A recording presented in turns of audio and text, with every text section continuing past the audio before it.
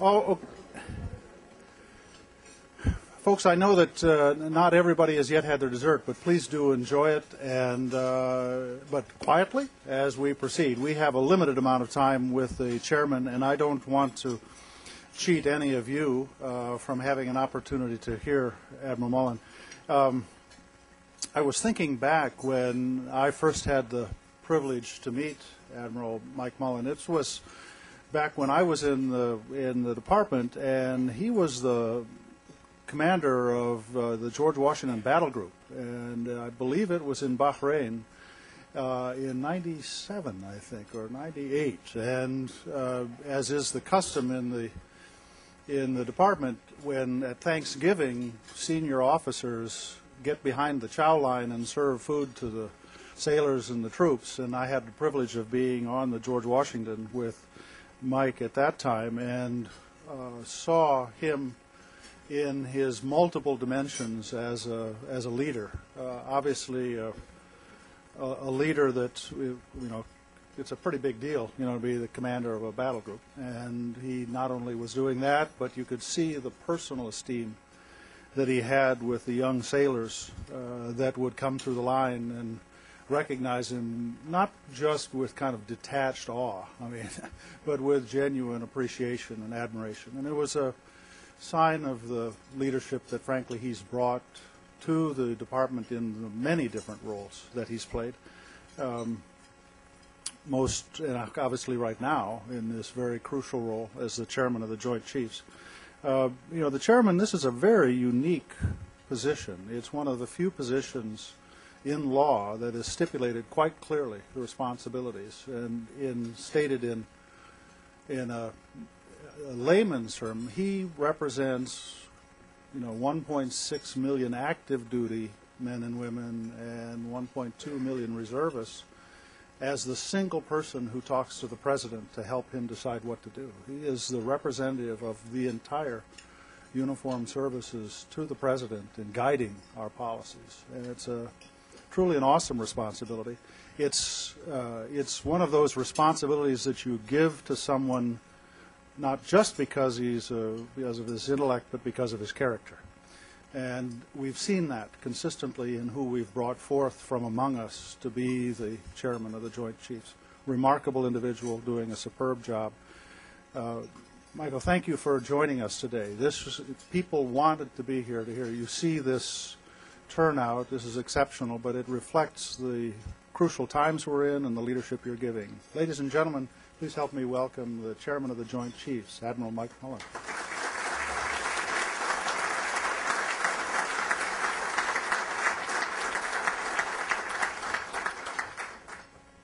Thank you, John. Truly, one of the joys of being in this business is to meet and work with special people. And back to that time that John talks about when I actually really did meet him in what I thought was my last tour in the Navy, and recognized his spouse, and how special they were, and literally how much they cared, and have had great opportunity to work with John since. And John, thank you for all you've done and all you do, with great expectations for the future, by the way, as well.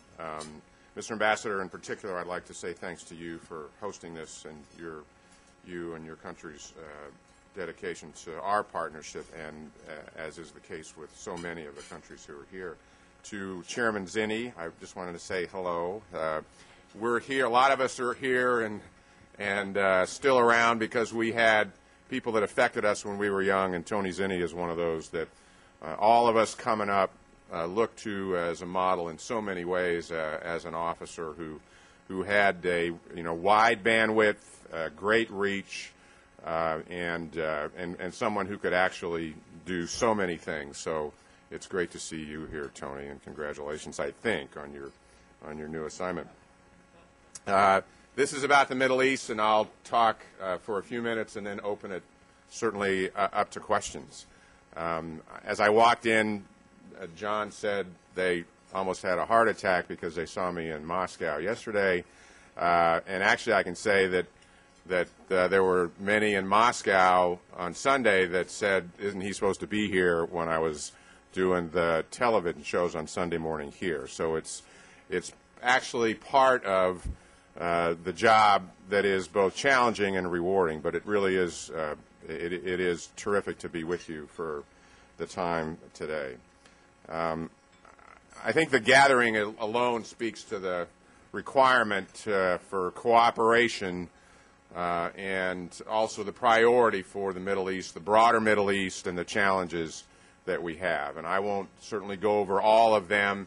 When I came in as chairman, one of the priorities for me, in fact, my top priority, was to work on strategic issues associated with the broader Middle East, because I feel then and continue to feel now it's the most volatile area. It's an area that has challenges which abound and that no one can address alone, not the United States, and that we must do this across the full spectrum, not just of our government, which includes much more than the military, includes all aspects of our national power as well as that of so many other countries around the world.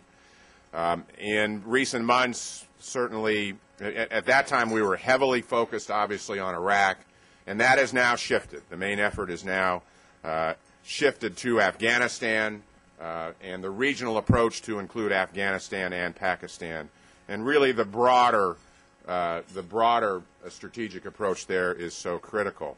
But the challenges which I spoke to then are still there, from Beirut to Tehran to a stable Gulf, with trying to understand how we proceed into the future and how we engage and address the countries that are involved in this is so critical.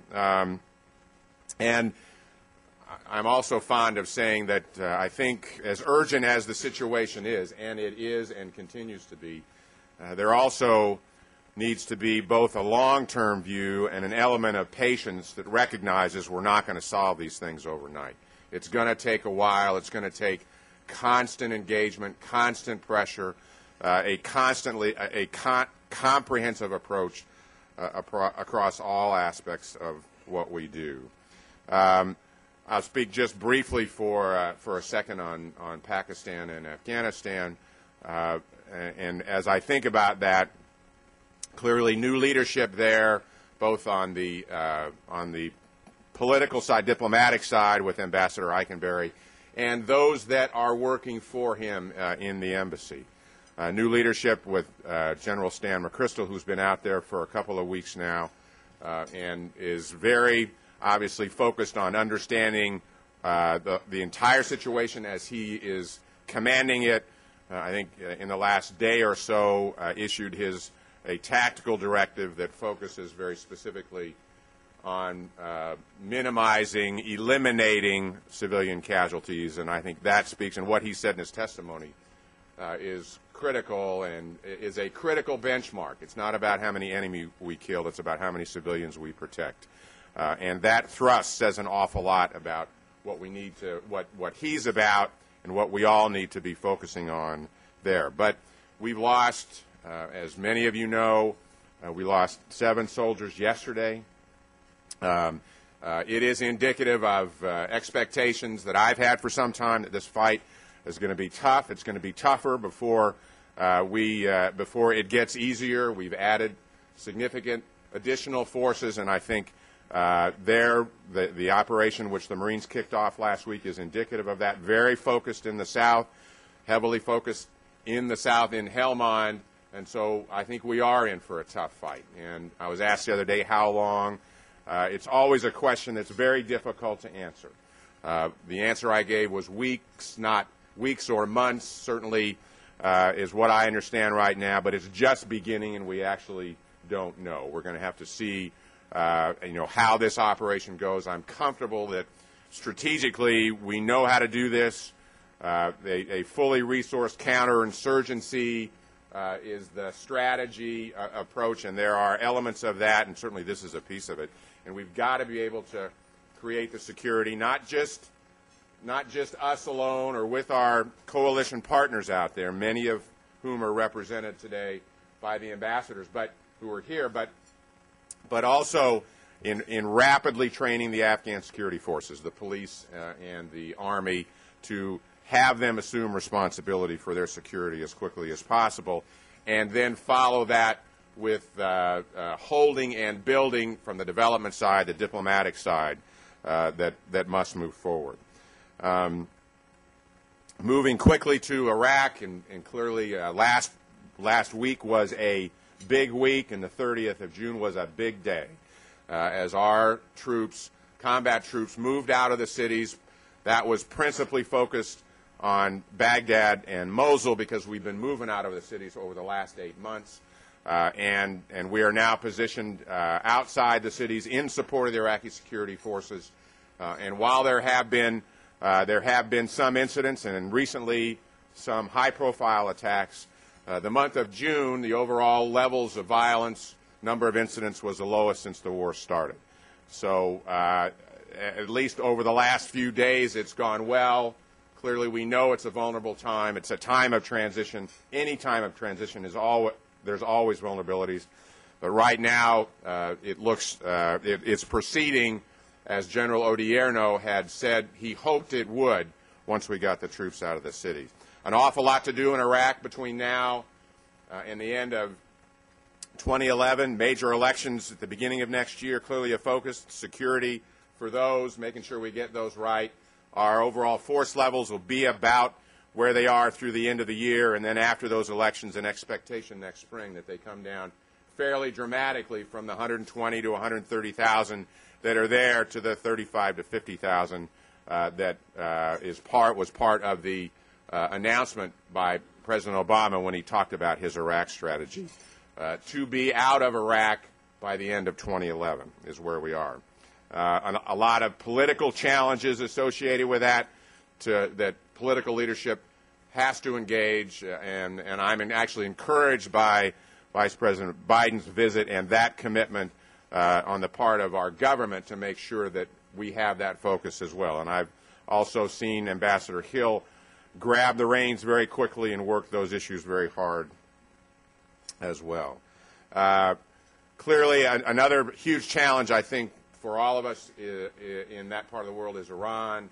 And I won't speak to the political issues there, but on the security side, political challenges notwithstanding, still very concerned about their development of nuclear weapons, their funding and sponsoring terrorism, focusing that support on Hezbollah, Hamas, etc., being a destabilizing influence in the region as opposed to a stabilizing influence in the region, and that I believe there's a need to certainly reach out and engage and dialogue with them, and that's obviously up to the political leadership.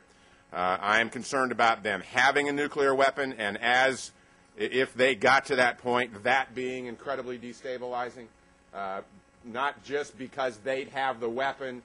I deal an awful lot in Pakistan and Afghanistan relationships, and if you just look at those two countries and where they were at one point in time and what's happened since they both achieved that capability, I worry about an arms race, a nuclear arms race in the Middle East region as well, and I don't think any of us can afford that. That would be potentially very destabilizing as well. So and there's not a lot of space. I don't see a lot of space between where Iran is headed and then potentially what might happen with respect to that development. And so there's a great deal that certainly depends on the dialogue and the engagement, and I think we need to do that with all options remaining on the table, including certainly military options. One other area I'd like to comment about is just sort of the whole, and it's an extension of the nuclear weapons issue.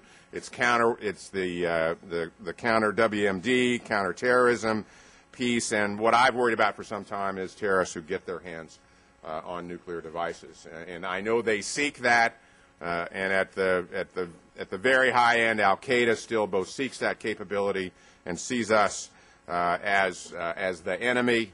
And our broad-term engagement, I think, across the entire Middle East, and this is all of us to create partnerships and dialogue and understanding and work to make sure that both from the terrorism standpoint as well as the proliferation standpoint, we do everything we can to absolutely minimize that.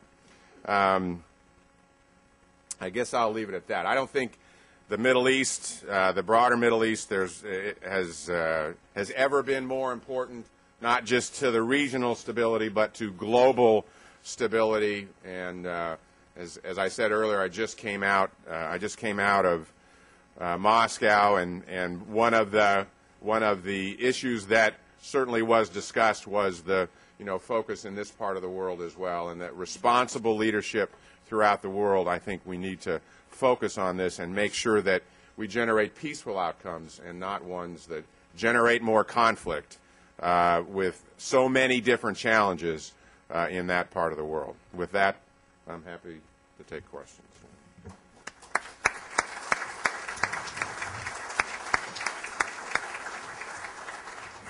Thank you very much, Mr. Chairman. I'm Jon Alterman. I run the Middle East program here, and I'll be trying to be traffic cop for this session. I would just ask 4 rules. First, if we could wait for the microphone so we can get the sound so everybody can hear. Second, that as a courtesy to the chairman that you identify yourself so he knows who he's talking to, that you ask only one question, and that you ask your question in the form of a question, which is not to make a statement and then say, what do you think of my statement? So if we have agreements on all those points, I'd be happy to open the floor. Yeah.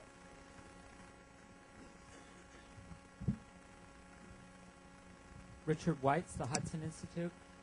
When you were in Moscow, did the issue of Russia's possible completion of the sale of the S-300 air defense missiles come up? Because that's been factoring into the decision-making process in Israel, and hence here about what kind of Iranian threat we might see and what kind of timeline we might have to respond to that. One of the things I'm happy to broadly talk about the summit and certainly my engagement in it. It is something actually part of the documents that were signed was a document that I signed with my counterpart General Makarov, and it focuses on the mill-to-mill cooperation. I had actually been in Moscow with him the week before, based on having a counterpart visit. I had actually hosted my Russian counterpart over 18 months ago. And one of the areas I've certainly discussed with him in the past is that issue, and recognizing that issue, that is a significant, that particular system is a game changer in that part of the world, and I focused on that. And that's probably all I'd say about that today, without going into I'm not going to go into any details of the summit as it hasn't really even ended yet. But that's a huge concern because of the potential that it has, and I've raised that certainly with my counterpart.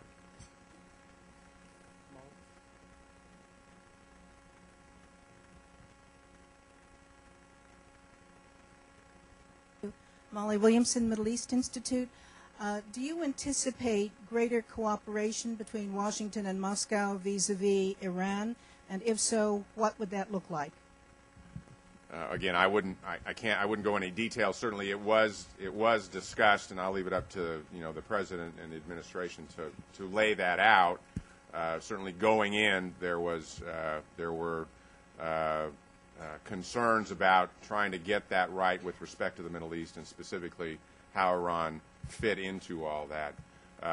And I know there were discussions about that, and the honest truth is I just don't have the details on those discussions.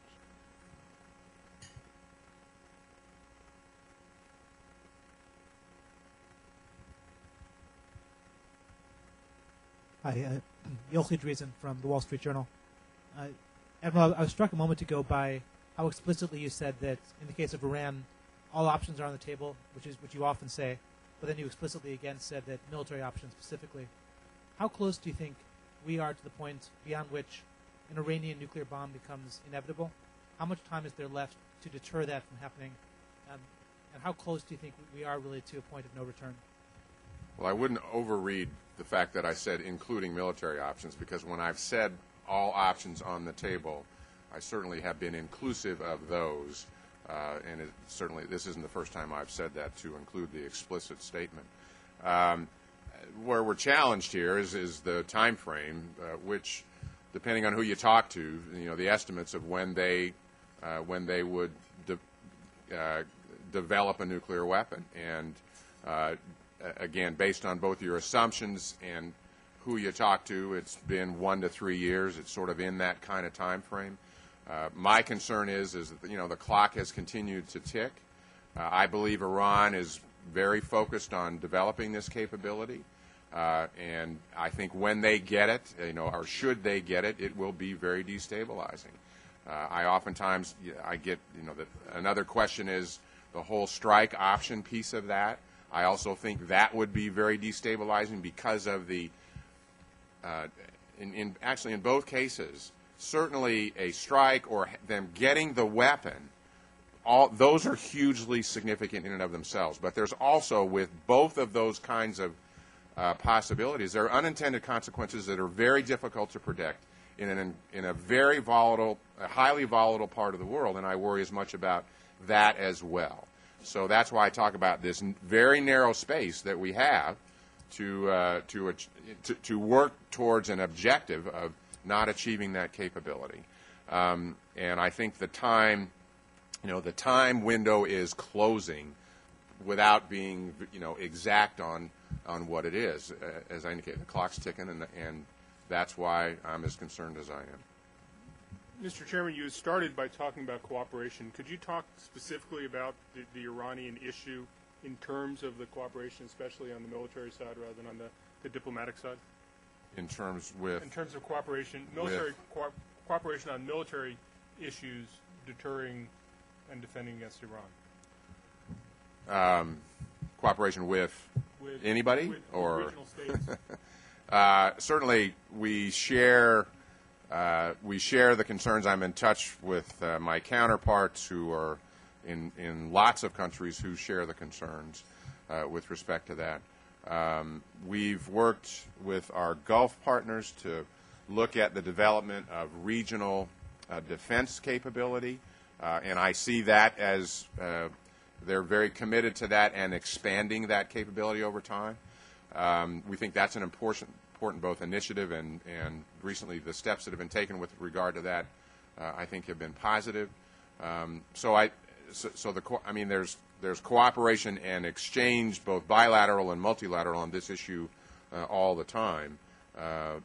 Yet again, I am concerned about the clock's moving. Thank you. Very good.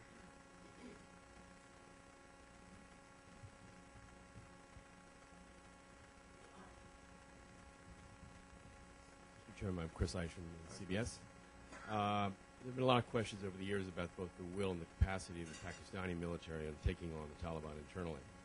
Could you comment on their performance in the recent operation in Swat Valley and whether you think they have the capacity of going further into north and south of Arizona? I'm very encouraged by what I see based on their recent operations in Swat Valley, and actually before that Mamand and Bonir and Bajur, and if you and I were having a conversation a year ago about this, there was a great deal of criticism about the Pakistani military not moving at all in the West, and they've moved a lot. I know the Chief of Staff of the Army, General Kiani, is committed to this. There's been, in my view, an understand. He understands, and I think the leadership in Pakistan understands. They have a very serious threat internal to their country, and they're addressing that. And so and when I was last there a couple months ago, he took me out to 2 training areas where he is developing counterinsurgency training. I watched 2 of his companies go through this, and he's got it now throughout his force. He's got rotation plans, and again, it's a very deliberate plan. He's pushed in terms of his overall military capacity as well. He's got 2 fronts. We can argue about whether or not India is a threat to them or not, I can assure you that the Pakistani people and the Pakistani leadership think India is a threat, and that's his responsibility to address that. So he's got that front on the east, and he's also moving forces to the west. So they've gotten a lot better. They've learned lessons just as we learned lessons in Iraq about how to do this. They're getting better at it. They need support. They need enabling capabilities, not unlike what we learned, whether it's helicopters or night vision capability, those kinds of things. So they're moving in the right direction, and they're moving in a measured pace. This time, I think that what's different this time in SWAT as opposed to last time in SWAT is the commitment to hold, not just to clear out the insurgents, and that's where he is right now. And as I said earlier, sometimes this doesn't happen at a pace that we'd like, but it's their country and they get to pick that pace. All the way in the back against the wall, please.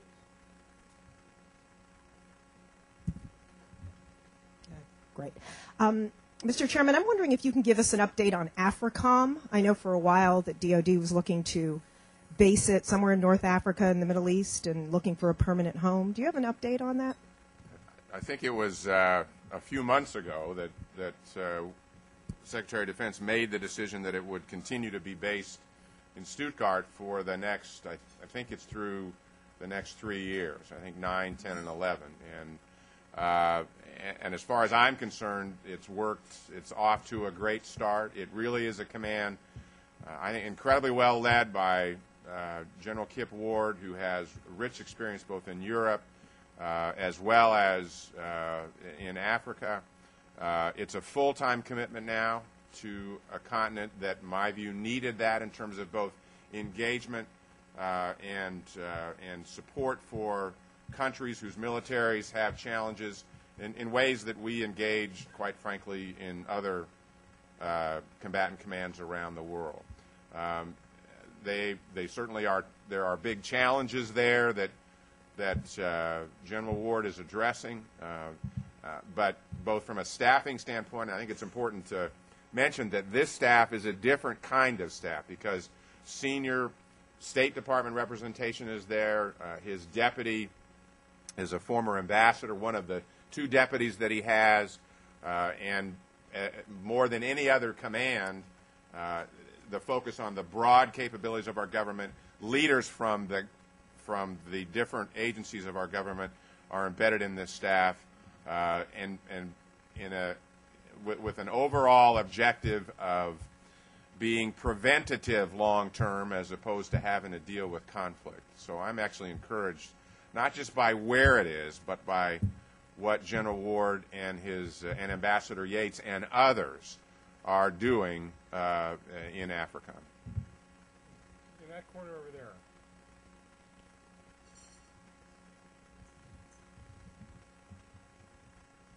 I am Doug Brooks. I'm with IPOA. We represent the contractors supporting the mission in Iraq, Afghanistan, and also in Africa. My question is actually on the Afghan military and police, the security sector side. How is the training and professionalization going there? At what point do we expect that they will actually be taking the lead on a lot of these counter-Taliban missions and so on? What's the status? Just give us a little more of an update. That'd be great.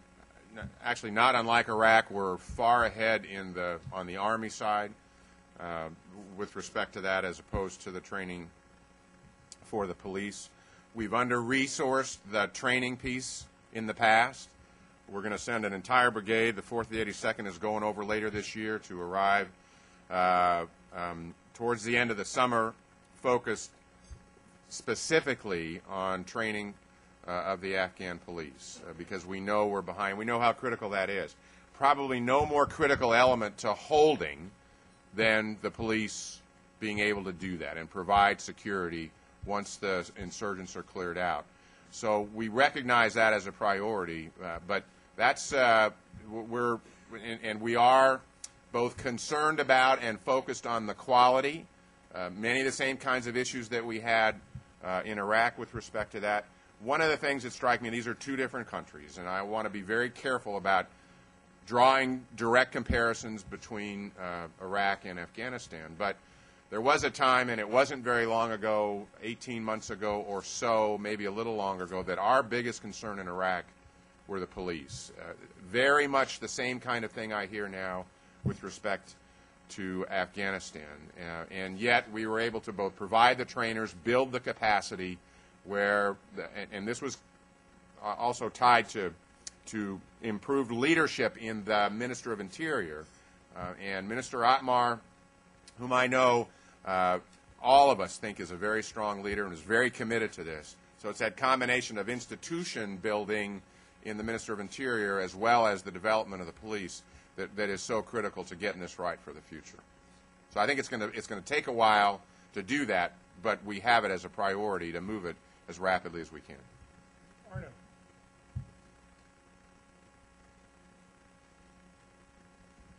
Arno de Borgraf, CSIS Admiral. You've spoken several times about the untoward consequences that would flow from military action against Iran, either by Israel or the United States.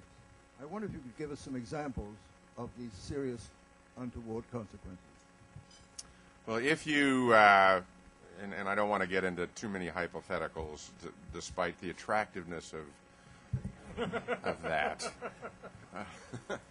But I worry a great deal about the response of a country that gets struck, and the vulnerabilities that regional countries have who are great friends of ours, their populations, and then what's next, and then how does it end up?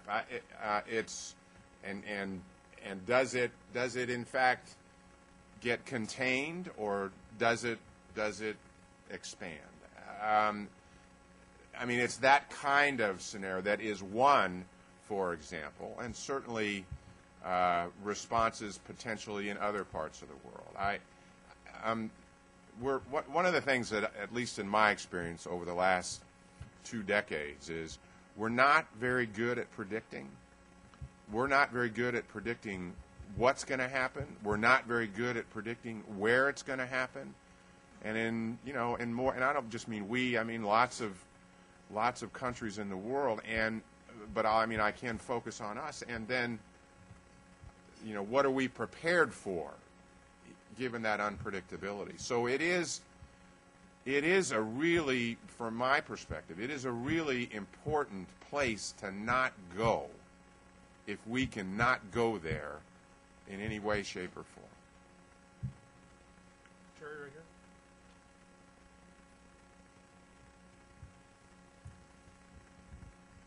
Jerry Seib with the Wall Street Journal. Admiral Mullen, you know better than we do, there's been a lot of discussion in the last couple of weeks about whether there is or is not some kind of a ceiling on troop levels, American troop levels in Afghanistan. So the question is there or is there not a ceiling on troop levels in Afghanistan? And if there is not, when do you think you will know what the level, near-term to mid-term, is going to be? There is not a ceiling on troop levels in Afghanistan. The General McChrystal has gone over there, and part of his guidance and tasking is to zero base the troop levels and tell us what you need. And it's a 60-day assessment, so he comes back sometime within that 60-day period to make his recommendations. He's doing that as we speak. I actually have not spoken to him, so I can't tell you how it's going, because I really am anxious to give him time and space to figure this out. He has all the troops that his predecessor has asked for, that President Obama has committed through 2009. In the interim, he will come back with this assessment, and my guidance to him is, you tell me what you need, bring it back to Washington, and we'll take it from there. I also want him, very specifically, and actually it's the same discussion I've had with General Odierno, is you need to make sure that every single American soldier, sailor, airman, Marine, or Coast Guardman that is there in your theater is someone that you need. We do very well at moving forces in. We do that, and sometimes we're challenged at moving forces out in terms of the specifics, other than on normal rotation. So you don't need to wait to a rotation date if someone doesn't need to be there. So that's General McChrystal. That's the totality of his tasking. And then we'll see what capabilities he needs and how many forces he needs to do that. And that's really where we are. The lady right here in the pink, and then after her, Ron Newman.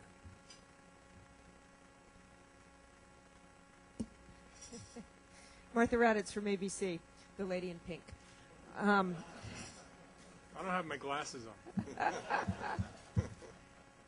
Admiral Mullen, I want to follow up on Chris's question about Pakistan. Are you really confident that the Pakistani military can hold those areas they've gone into? I mean, this is an army that went in with no thought for the internally displaced people. There are about 3 million of them now. So if you'll answer that, and also whether they should go into Waziristan given the population of internally displaced people. But first on the hold issue. Let me talk about whether they should go in first. That's really their decision. Clearly there is a growing threat to Pakistan headed up by Batullah Masood that Pakistan is very focused on. So that's theirs to decide. That's where the threat is. And I don't see that threat going away until they get at that, first of all. All of us share a concern about the IDPs, the internally displaced people. There have been significant predictions about how disastrous this IDP creation based on operations would be. And from what I've seen, the results have not met those sort of dire predictions that were out there. That doesn't mean that the IDP challenge isn't significant. I know that General Kiani in particular recognizes this. There's a general by the name of Nadim who led their relief effort in the earthquake in 2005 and who was assigned immediately before this operation to address this IDP issue. And they've been very committed to that. Do they have all the resources? No. There's international commitment to this. The United States has actually provided several $100 million to support this.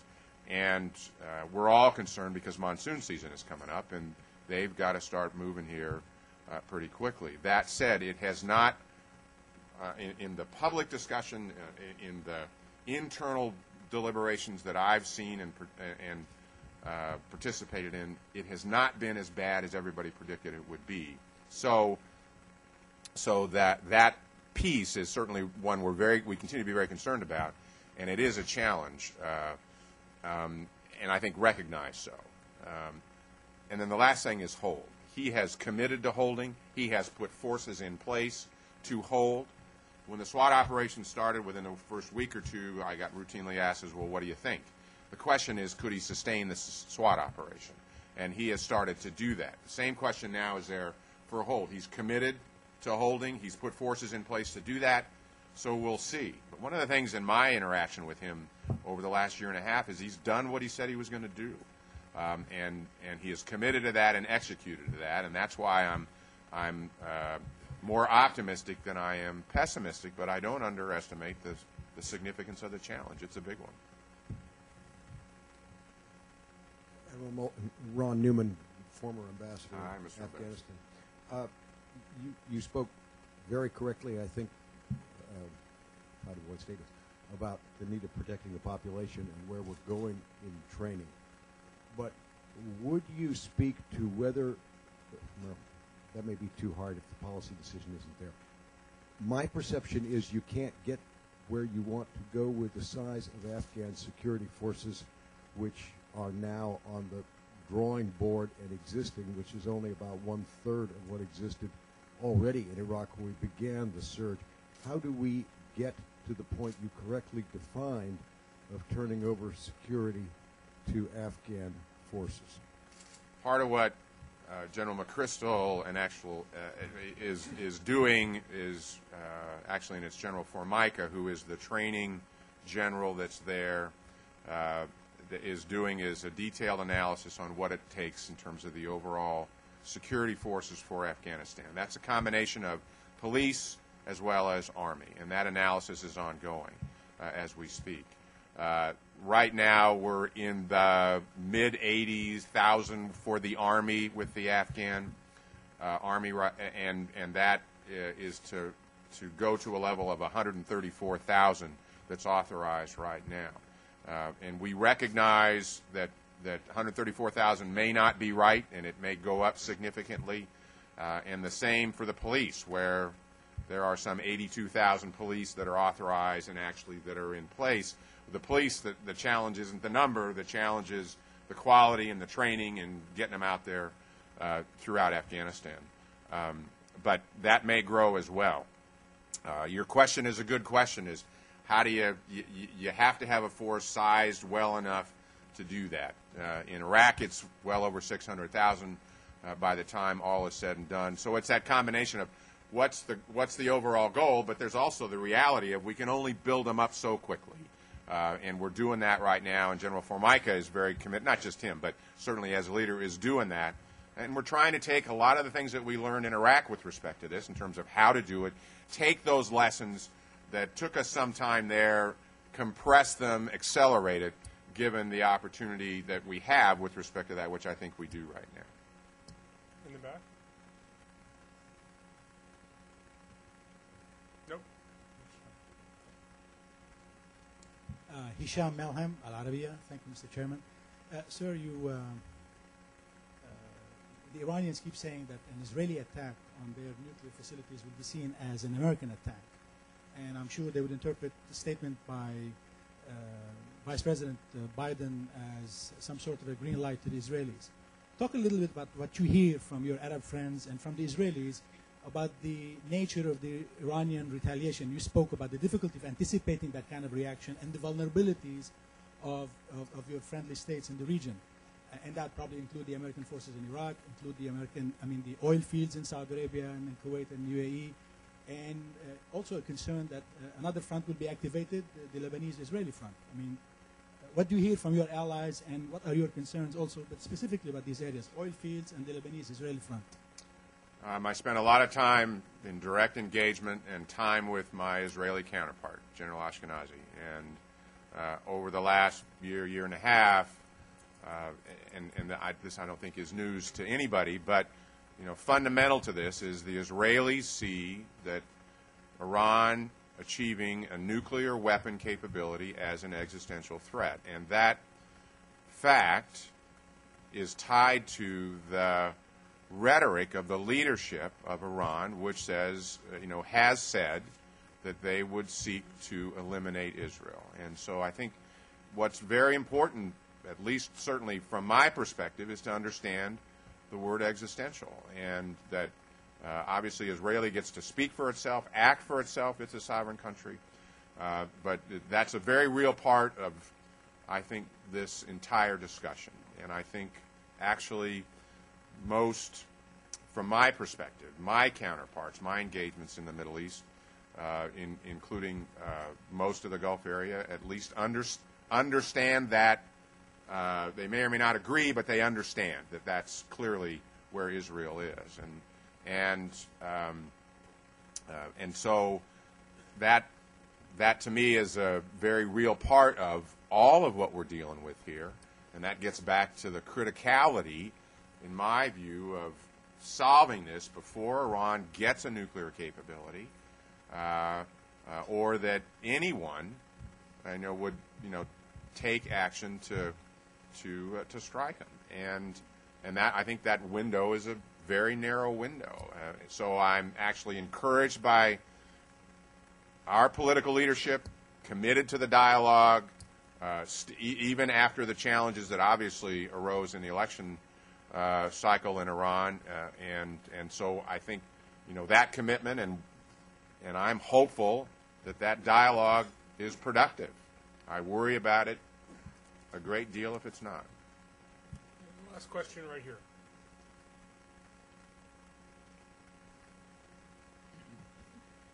Jim Miklashevsky with NBC News. Admiral, to follow up on both the questions from Martha and the ambassador, how confident are you that the U.S. forces, the Marines in particular, who launch this new operation in southern Afghanistan for the first time in those kind of numbers, will in fact be able to clear, hold, and build.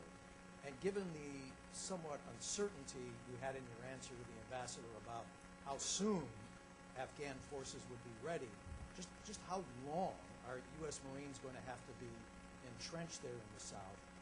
And one more part of that question, what in the U.S. strategy in Afghanistan will have to be sacrificed to pursue the clear, hold, and build strategy in Afghanistan? Is that one question, or? Well, I followed up on there too, and then my one. Okay. Would you like me to disallow it? No. I think, Jim, that that the analysis that underpinned the force levels for Afghanistan in the South, which is where the Marines are, was about right. So we've got the forces there. We believe we need to both clear as well as hold. I mean, and the Marines are starting to do that as we speak. Again, I have confidence in that based on the analysis that occurred before we sent the Marines in and before any of us asked for additional forces. And that all fits into what I have confidence in the overall strategy. That I think, that we know how to do this.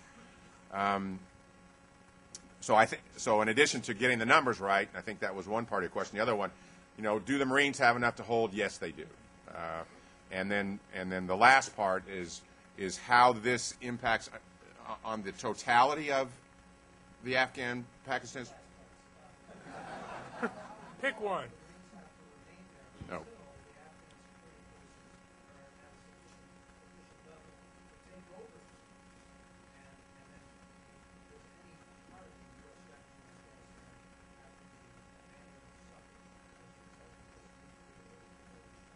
I don't think, at least from what I've seen, I don't think the overall strategy suffers. I think because, in fact, the overall strategy is enhanced by this. And then I get asked questions on time all the time. I think in Afghanistan, the time frame that I speak to is we have to. The trends have been negative for the last 3+ years in terms of levels of violence, the comprehensiveness of the insurgency. The enemy is getting better and tougher, and we need to turn that around in the next 12 to 18 months. Start to turn that around so the trends go in the other direction, so that we can provide an opportunity, not just the security, but sustain it over time. And I think over the next couple of years, that's the time frame that I worry about the most. The additional 4,000 trainers that will show up later this year will dramatically impact the ramp up for the Afghan police. How quickly, exactly, hard to say sort of until they get there. But we need to develop that capability on the police and the Army side as rapidly as possible. And that's tied to some possibility, as asked earlier by Ambassador Newman, that overall requirement may go up here in the near future. It may not, but it may. So all those things are part of where we're focused right now. Mr. Chairman, I want to thank you for joining us today, for answering the questions with such energy and directness. When I think about your schedule the last several days, doing all the Sunday talk shows, and then being in Moscow yesterday and here today, I guess you're a young man, so you can do that, but it makes me tired to just think about it. I think we're especially grateful to you. We're grateful to Ambassador Lateba and his staff. Thank you for coming.